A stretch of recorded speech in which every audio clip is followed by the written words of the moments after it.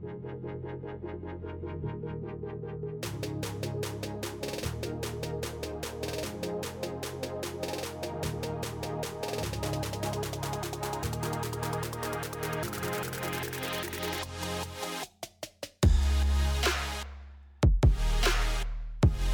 has anyone got plans today that are something different than you've done the last couple weeks that you're wanting to share? Put it in the comments. You can pull up the comments look at that. here so we can see. Good morning, Christine. How are you? Good morning. Oh, there it Roxanne's tuning in. Christine. Yeah. Tina. Good Awesome, morning, man. everyone. Let's see. Good morning. We got Diamond over here. Terry Lynn up on Instagram. Napping. Baby napping. So that makes it a good morning. Yes, I can agree to that when that happened when mine were babies. Oh my. Now there's no napping. Y'all, I'm tired today. Anybody else tired? Yeah. I'm tired today, man. Yes. It was rough getting up this morning. Good morning, Stacy. Good morning. Man, oh man. Yes, you can't let me my Bible there. My bad. Okay, my bad. We don't have much space to fit here into these little screens. So have you guys been digging Colossians? I know we've been challenging people to get into the book of Colossians this week and really just dig in and read and man, what a powerful book this is, man. So good. Second cup of coffee. Go ahead. That's awesome. I'm still on my first. Yeah, throw some likes if you've been going through Colossians so that we know. If not, you're just joining in with us. That's fine too. Yeah, good morning. We've definitely been digging in, so. All right. Well, man. You want to dig in? Yeah, you want to open in prayer and then we'll... I do, but if I close my eyes, I might go to sleep. Oh, come on. All right, let's pray. Father, we thank you for a beautiful morning, Lord. Yes. We thank you for a great opportunity, God, this morning to get into the scriptures, Lord, to learn truths about who you are and who Jesus is. And God, we just thank you for that, Father. Yeah. I pray for every person that our eyes, our ears, our hearts are open this morning to receive from you.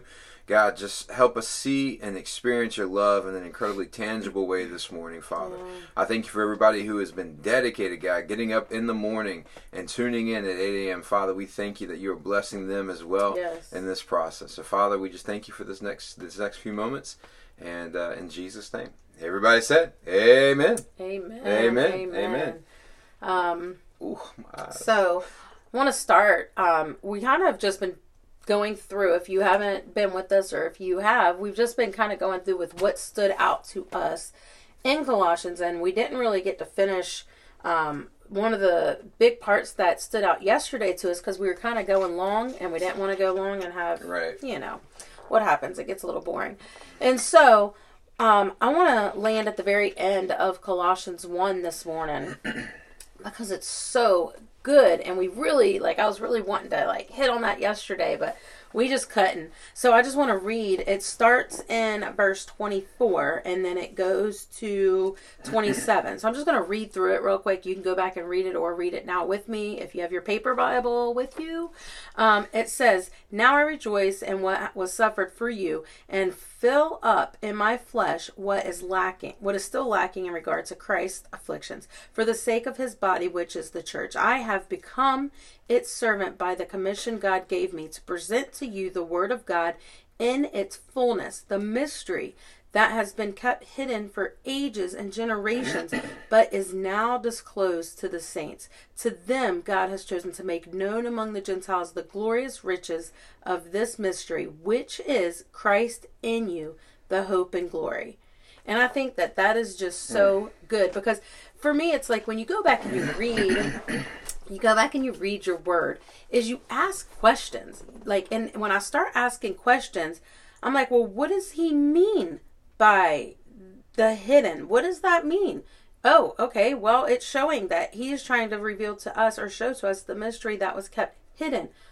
Okay, well, what is that? What's the mystery? And so it's like you just ask questions, you carry on this dialogue that helps me understand more about, and have those eye-opening moments of exactly what does this mean for us as the body of Christ. And it's pointing it right back to Jesus. Right. Jesus for sure. And the mystery, I love this. The message, I'm reading the New Living Translation, but it says the message was kept secret for centuries and generations past. Secrets for centuries, that's hundreds of years. And generations, that's whatever a generation would be for them.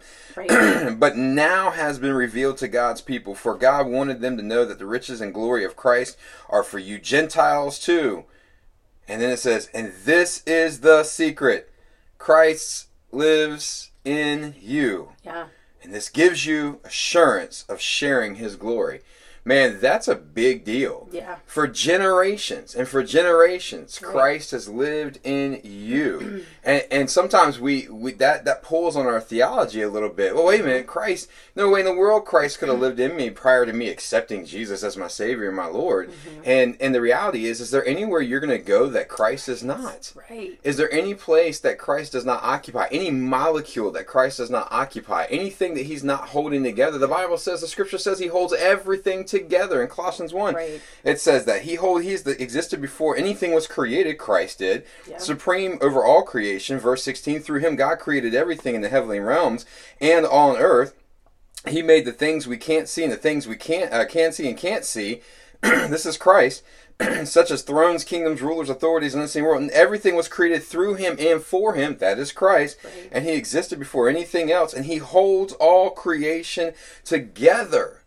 Is there any place that Christ is not? David, even back in the Old Testament, he got a kind of a understanding of just the vast just the scope of who God is when he said, where can I go that you're not? Right. Can I go to the heavens and you're not there? Can I go to Sheol, the land of the dead, and you're not there? Can I go to the depths of the sea? What happens when I get to the depths of the sea? Guess what? You're still there. And so, man, the mystery that Paul is highlighting on that is echoing what David said, man, which is, where are you going to go that God is not? Even in your darkest sin, even in the deepest disparity that you have, are you going to be able to get there and be away from God? No, God's never leaving you. Right. God's never forsaking you. We might turn our backs on God, but really, where are we going that God is not? Right. Where are you going? I love it, man. Yeah. And so we get all into our theology, and we have this vast idea or concept of complete separation, that God's way over here and we're way over here. And it's not until we make Jesus our Lord and Savior, then finally God will come to us. Man, where are you going that you can get away from God? He's always there for you. He's always there with you. Yeah. Yeah. Man. I think it goes back to what we were talking about. It's in our minds. And I can't remember, was that yesterday that we talked about that? Or was I think that might have been in our message, too. That's right. Yeah, right here. It says, it includes you who were once far from God. You were once far from God. You were enemies separated by him through your evil thoughts and actions. Yeah. You were enemies with God in your minds, just like Adam and Eve, man, when they ate from the tree of knowledge of good and evil and judged for themselves that they were naked and that being naked was wrong. Right. What was the first thing that they declared? I'm an enemy of God. Went hiding in the bush. And hid and covered themselves. Right. And we try. And where are you going to go? Right. God knew exactly where they were. It wasn't a mystery to him of, let me go see if I can find them. Right. You know, it was when he's asking them, where did you go? It wasn't a surprise to him where they went. It wasn't him calling out and going, man, they are really good at this game of hide and seek, man. Where in the world are you guys? Right. The call of God. It's like to our kids. We know half the time where our kids are when we're playing hide and seek with them because they're so loud. Yeah. And the call out, where are you? Is for you. Right. It's the same thing that God's calling out for you right now. Yeah. Where are you? Right. Where are you located? That is a call for us to look at our lives and go, man, where am I located? Do I think that I'm an enemy of God? Do I think that I can outrun God's love? Do I think that I've sinned beyond God's ability to, beyond God's grace, His love, His compassion, His mercy? Do I really believe that? Where are you at in your mind? Yeah. Like, where are you at in your mind? Like, so many people want to look at the outward fruits that are produced from the inward being, our minds and and what's going on in our heart, and really it's like, it doesn't matter if you're in doing the worst thing. Where are you at in your mind is what the Lord is asking, because it's in that moment where you're able to start recognizing who you are to see the change. It's not being like, oh, well, let me get rid of this sin or this thing that we're missing the mark on, and that's going to make me right with God. That's not it. It's in our hearts and minds that's going to make that shift, and understanding this mystery that Christ is in us, and we have all authority and power with him in us. Right. Not to rehash yesterday's devotion. We'll move on to chapter 2. Yeah, we'll move on to chapter 2 in just a second. But like what she was saying, we get so caught up in chasing fruit and picking fruit. If I can just stop doing this, if I can just stop doing that, if I can just stop doing this, then all of a sudden I'll be holy, righteous, pure, and good and a good Christian. If I can just stop doing these things. And yet, that's not at all. That's called behavior modification. Yeah. If I can just modify my behavior, then all of a sudden I'll be a better person.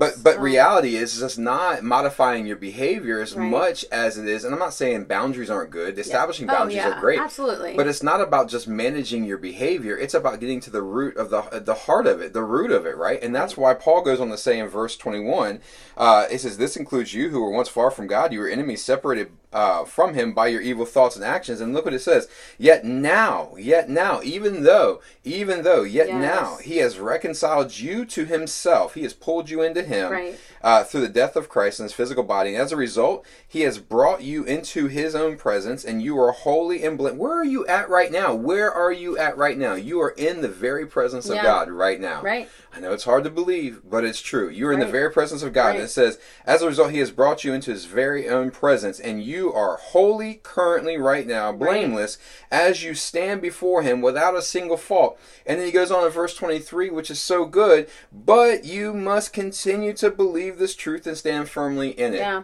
You must continue to believe this truth and stand firmly in it. I don't want to keep going back to yesterday, but it's so good. It's so man. Good. It is one of those things that, receive that. Like, it's so good. It is, right? Because my belief, Romans 10, the scriptures we want to use all the time about confessing Jesus as your Lord, that comes from a heart belief. It says with the mouth, mouth we confess Jesus as Lord. With the heart we believe unto righteousness.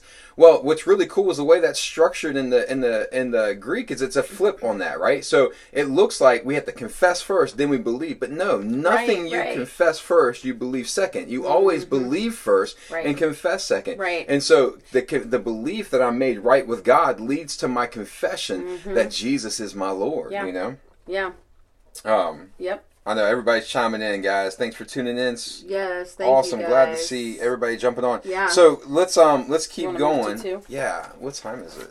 Oh, we're good. Maybe. Yeah, we're fine. All right. So anyway, so again, that message kept secret from the very beginning in generations past or whatever. It is Christ in you. Christ in you. That just reaffirms and reminds us of how it was Jesus who was the fullness and the exact representation of who God is, and we always want to try and pull it back to, but this person in the Old Testament said X, Y, and Z, or they did X, Y, and Z about God, but it shows us that it's Jesus who reveals the fullness, and it's saying like that means that something was missed, something wasn't revealed fully to them.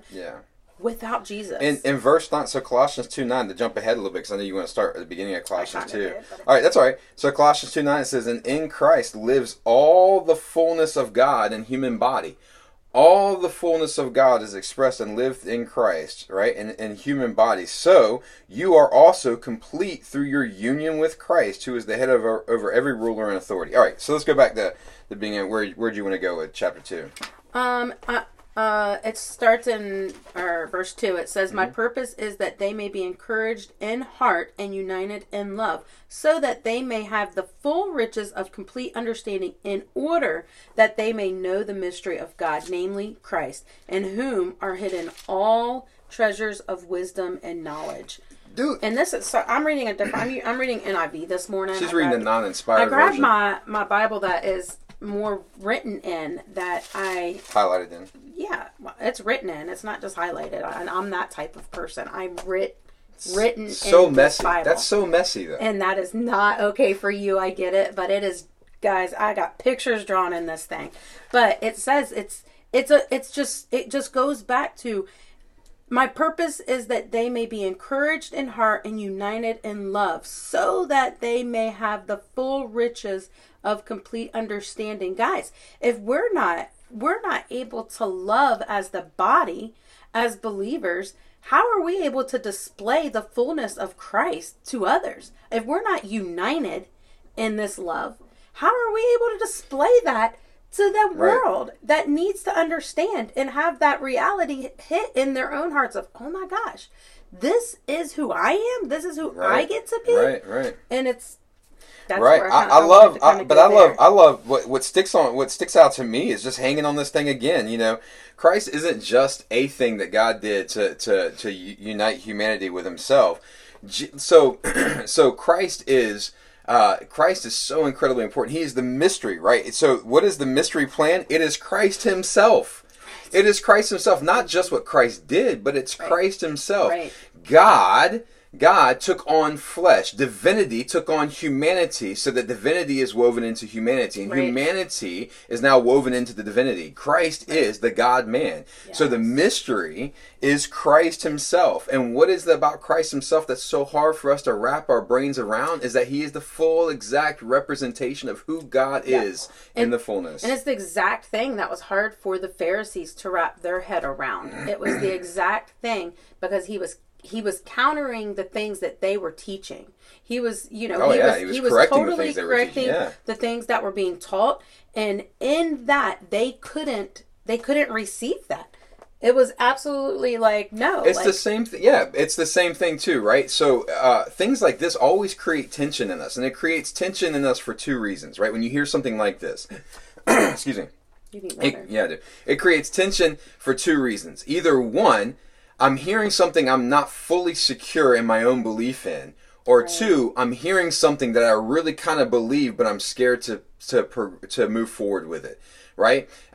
Because what if I do? What if I really believe this? What does that do with everything else that I've built my life upon? Yeah. It means that you have to remodel. I like that word, remodel, right? Yes, so you have to remodel some things, right? Because everything doesn't get destroyed when you decide to remodel. Yeah. You just pull down some things that need to be pulled down and, facelifts basically on certain things. And when you begin to understand the character and the nature of God as revealed through Christ, because that's what He is, the fullness of the Godhead revealed in Christ's bodily form, when you begin to understand that in its fullness, and you go, wow, all of God in Christ. So what does God look like? Well, He looks like Christ. Okay, well then if I hold that stance and I believe that Christ looks like God and God looks like Christ, then how does that begin to change the things that I believe in regards to X, Y, and Z? It will challenge and change the way you begin to believe things. All right, so we are definitely going long today, but that's all right. It's just so much goodness it is, man, in here, and we haven't even got past. We're in Colossians 2, 1, 3. Yeah. Yeah, but it's so much goodness. Yeah. So we'll kind of camp there. There's enough to think on. We don't need more information. We just need to take the information we have and just sit and meditate on it and ponder on it and go, man, what do I really believe about this? Mm-hmm. And how? Let me just challenge you with that question. As you're reading Colossians this week, ask yourself these two questions. What do I really believe about this? And how is this going to change my life? Yeah. Ask those two things. What do I believe? Or three things. What do I believe? What do I need to change? And how is this going to change my life? Right. And don't be scared about it. Just write this stuff down. Write it down. Take time and write it down. Come on now. So many of us have time now that maybe we did not have prior. And so write it down and meditate on it and pray and talk with the Lord in this time and just see. And I think that going back to the idea of love there is no one loses when we understand more about what it looks like to love the world around us. Well, let's wrap. Yeah. You want to pray? Yeah. Well, real quick, I just want to say again, thank everyone. We see all your comments. And I wish we would just take time and, comment back to you guys, but we don't want to keep you forever. We'll comment back after we get done. I'll go back through it. Yeah, we'll go back on our post and share there. But thank you guys so much for waking up with us and tuning in. It's awesome to get to engage with you all that way. So we will pray. God, I thank you for this morning. I thank you for this word. I thank you for the challenge that was given to us this morning. And I just pray for a blessed day for each person that's tuned in or that will watch this later, Lord God. And all of this we pray in Jesus' name. Amen. Amen.